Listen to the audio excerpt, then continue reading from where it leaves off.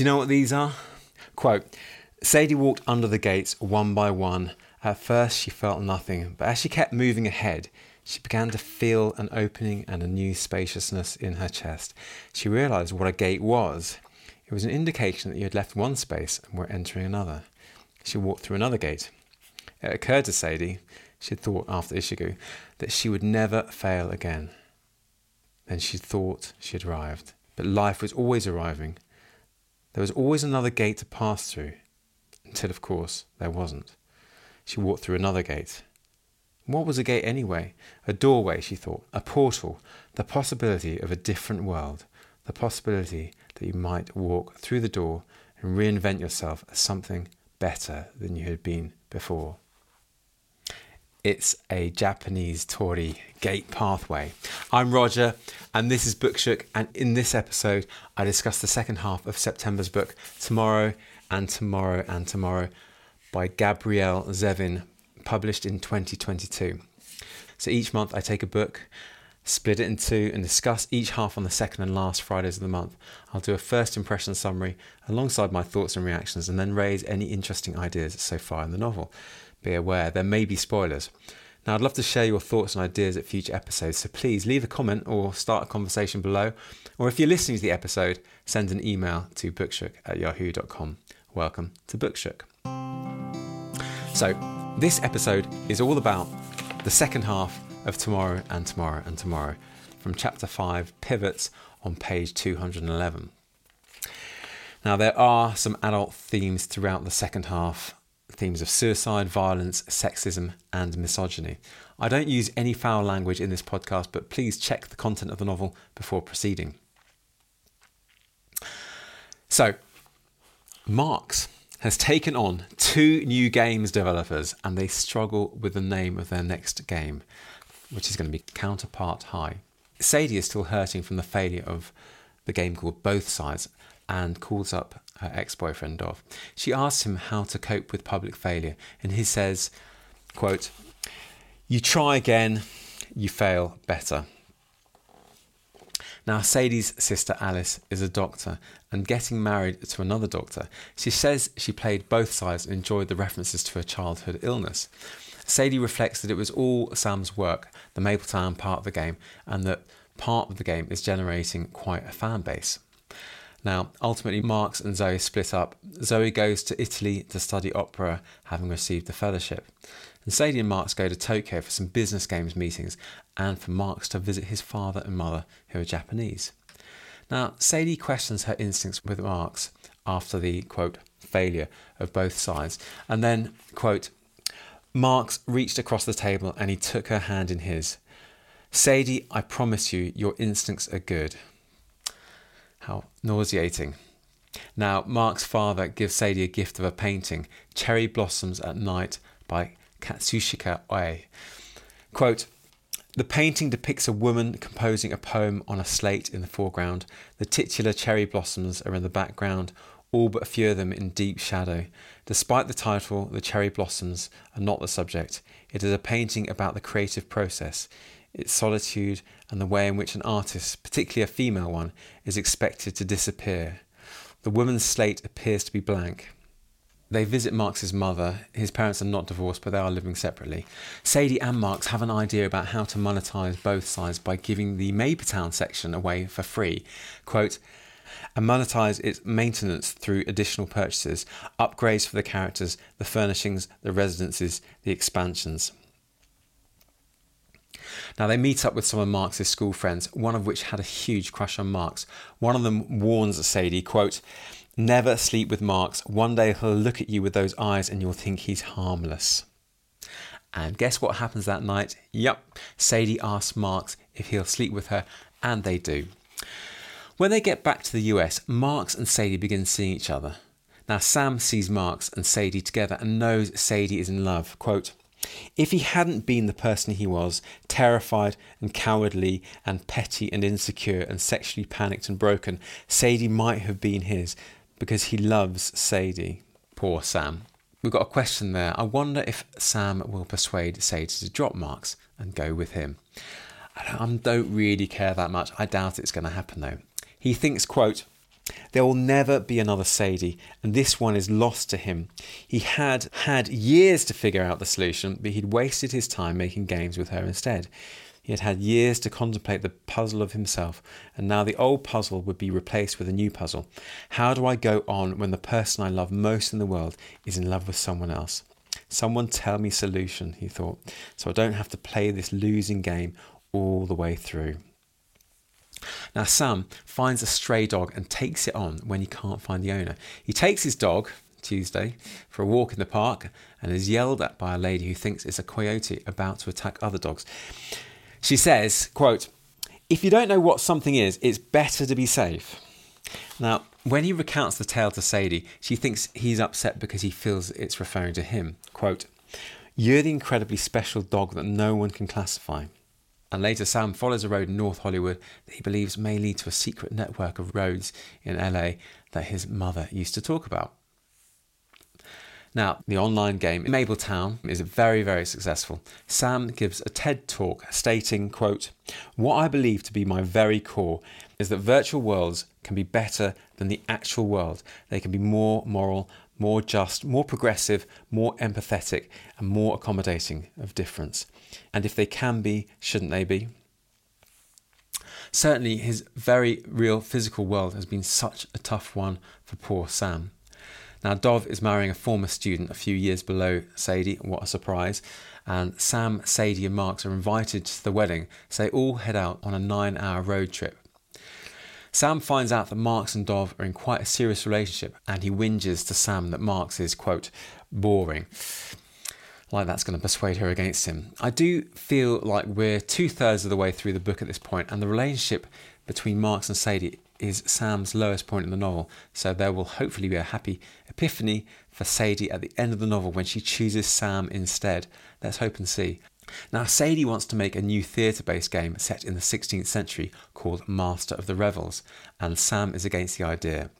Marks is happy to let her do it on her own. Quote, "That night in bed at Sadie's apartment, Marks asked Sadie if she was certain she wanted to make Master of the Revels, sans Sam." Now I'm thinking, who is this narrator who would say a thing like sans Sam? I guess it's Marks being the close third-person narrator. He is a bit of a strange one. Ran over. Now, Ant and Simon decide to get married, but a few months later, their marriage is cancelled by the California Supreme Court. Sam makes marriage open to any gender or race in Mapletown, a political gesture which has its detractors and its proponents. Sam plays Sadie's game and he really likes it. This pleases Sadie, who is trying to make her mark on her own without Sam. Now, Sadie is sick and does a pregnancy test, which shows she is likely pregnant. Mark seems to have some kind of accident and is in hospital recounting memories, including memories of Charlotte and Adam Worth, inventors of a game called Our Infinite Days. Everything is narrated as Mark's in the second person. Quote, "Memory, you realised long ago, is a game that a healthy-brained person can play all the time, and the game of memory is won or lost on one criterion. Do you leave the formation of memories to happenstance, or do you decide to remember? So, where were you when this began?" Good advice. The second person narration really emphasises this feeling of him being out of place, out of character, of viewing himself from a distance as someone looking in. It's a very clever effect. In his second person interior monologue, recording his memories, he hears a bang from downstairs and some loon who yells, quote, "Faggot lover," obviously incensed by Sam Mazer allowing marriages of all people in Mapleworld. Now this loon wants to see Sam and he has a gun, and I'm thinking, uh-oh. The receptionist says Sam's not around and that the CEO is, i.e. Marks. And I'm thinking, no, just say no one's there. So Marks is having all these recollections of the situation. He's obviously been shot and is dying. Quote, "There is an ungenerous part of you that wishes you had left Gordon in the reception area and gone up to the roof with everyone else." Now Gordon is the receptionist. Marks ultimately learns that Sadie is pregnant with his baby and then he dies. As he's going through the dying process, he does reflect that in most games the title Game Over is just a construction. quote, "There is always one more life." His co-workers make him a desk nameplate that reads, quote, "Marks Watanabe, tamer of horses." Now, at the beginning of the book, Marx and Sadie have a conversation about Marx's second name. Marx says, quote, "What's everyone talking about?" And Sadie says, "The end of the Iliad." Marx says, "That's the best part." Sadie says, "Why is it the best part?" And Marx says, "Because it's perfect. Tamer of horses is an honest profession. The lines mean that one doesn't have to be a god or a king for your life to have meaning." Tamer of Horses really is like his second name. It reminds me very much of the T.S. Eliot poem, The Naming of Cats, which I think is a reference to Revelation chapter 2, verse 17 from the Bible. It is Marx's true name, the one that truly expresses his character. Now, he remembers eating a peach from an orchard as he slips away to death. It's a very sad and moving scene. Just as Marx thinks about the game over, meaning that death is not the end, Sam reflects on, quote, the first time Sam saw Marx die, when he was playing the character Banquo in a Shakespeare play. But now his death is very real and a truly heartbreaking part of this novel. The cynic in me, of course, is thinking, what a reckless and uncaring implied author prepared to kill off Marx so that Sadie and Sam have an opportunity to be together. Although I imagine I'll be proved wrong. Let's see. Now, Sam goes back to the office after some time. There's a shrine and bloodstains at the scene where the crime took place. I assumed they would do a thorough clean-up as part of the service, but perhaps not. Now, Sadie is obviously depressed by Marx's death and doesn't show up to work. Sam, insensitively, in my opinion, tells her to, quote, "Snap out of it, Sadie. Come to the office. We work through our pain. That's what we do. We put the pain into the work and the work becomes better." She has her baby, called Naomi, and Sadie and Sam don't chat for a very long time. Now, at a party thrown to celebrate the release of Counterpart High senior year, Sam rediscovers the artwork from Our Infinite Days and is inspired to get in touch with the husband and wife team that came to speak to Marx. There's a recollection of an event which shows how the book gets its title Tomorrow and Tomorrow and Tomorrow. It's because originally Marx wanted to use the name Tomorrow Games from a Shakespeare quote from Macbeth.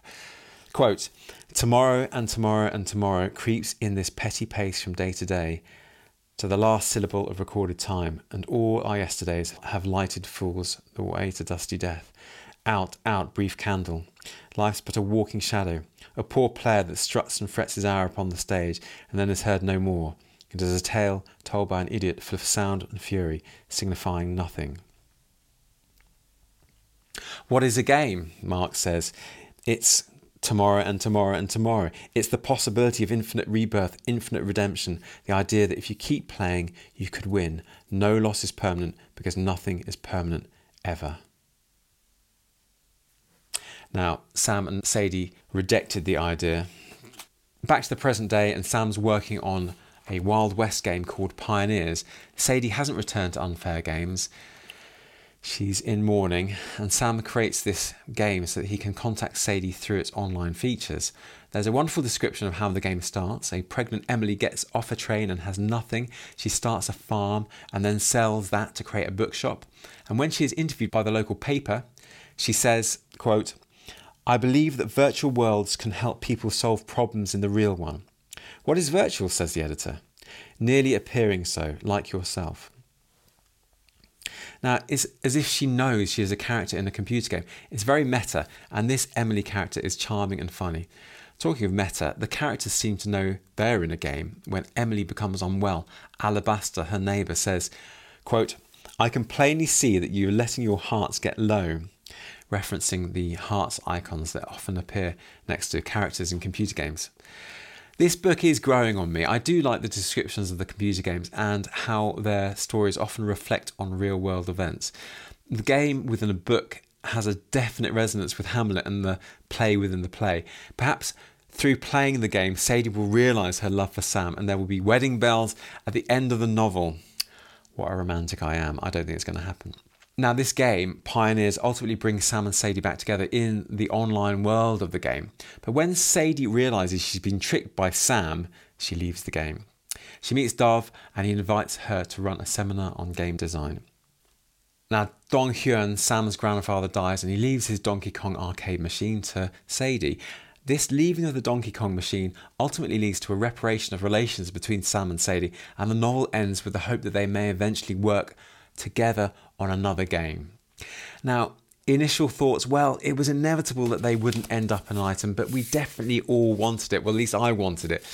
And right at the end of the novel, it seems really hopeful that they might get it together.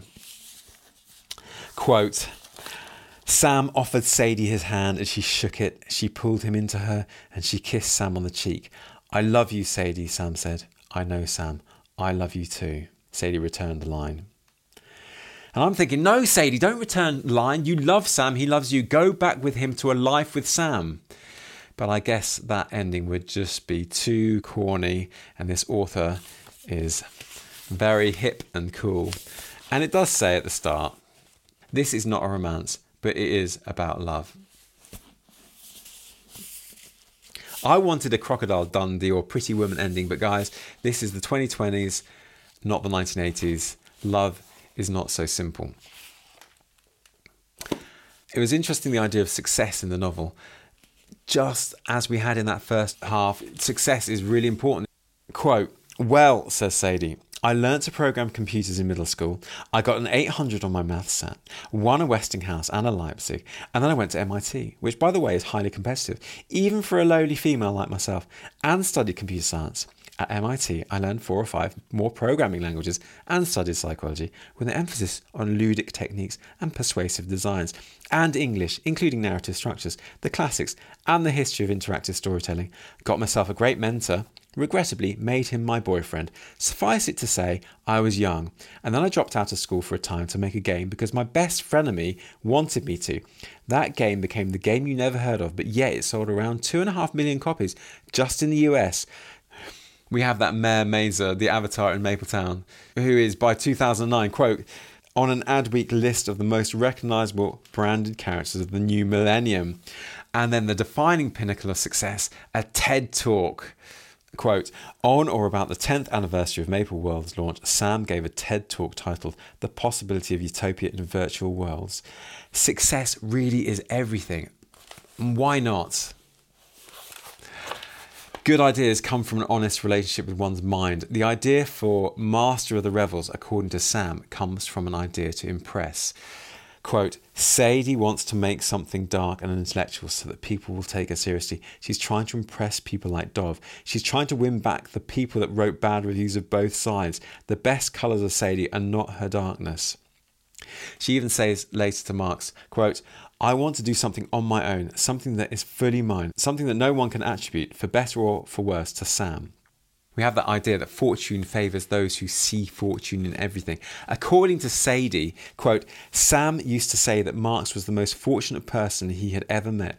He was lucky with lovers, in business, in looks, in life, but the longer Sadie knew Marx, the more she thought Sam hadn't truly understood the nature of Marx's good fortune. Marx was fortunate because he saw everything as if it were a fortuitous bounty. I mentioned the close third person. Sam constantly thinks in numbers. He's a maths lover, and the narrator does say, quote, 503 days after Marx had been shot, Charlotte and Adam Worth began work on Our Infinite Days. To prepare for their arrival, Sam had packed up Sadie's office the night before and moved her personal items into his own office. Now, we know as the reader that this third-person narrator is effectively Sam, or is at least speaking with the kind of voice Sam would have if he was narrating in the third person. This happens throughout the book, and it is an interesting effect, but it does make me wonder whether I can trust these omniscient narrators. Quite often, a third-person omniscient narrator is relatively impartial, but perhaps not in this book. How did you find it? Listen to the narrator's voice in Emily's 1850s Western town. The narrator seems to take on the voice of someone in the 1850s with words like averred and indeed. Quote, in the morning, Emily called on Dr. Edna Daedalus, whose office was, indeed, 3 doors down from Friendship Books, etc. Dr. Daedalus was occupied with another patient, so Emily passed the time browsing. In addition to eyeglasses, the office carried a variety of glass objects in vivid colours, sculptural whimsies and more practical glassware as well. Emily picked up a miniature crystal horse to examine it more closely. Nay! Emily started at the braying sound. She discovered the noise derived from the doctor. She likes you, Dr. Daedalus said. Madame, this simulacrum bears an uncanny resemblance to my horse, Pixel, Emily said. She is the precise shade of azure. It is your horse, though she never told me her name. She is always waiting outside your shop. Your horse and I, we're quite good friends. Just as you become your character in a computer game, I feel like the narrator is constantly becoming the characters in the book. Did you get that impression? Now there's more very, very hard working going on in this book. Sadie's had a baby and Dov says, quote, "What are you working on anyway?" And Sadie says, "Nothing much. Taking my kid to nursery school, trying to stay sane." And then Dov says, quote, "Don't like the sound of that. You should be working." And Sadie agrees with him. "Yeah, I'll work eventually." I mean, give her a break. She's just had a baby. Is a baby not work? Throughout the novel, trauma is obviously a very important idea. Sadie and Sam reflect on how, quote, young people are different to them. Sadie says, quote, "They honest to God think their traumas are the most interesting thing about them. I sound like I'm making fun, and I am a little, but I don't mean to.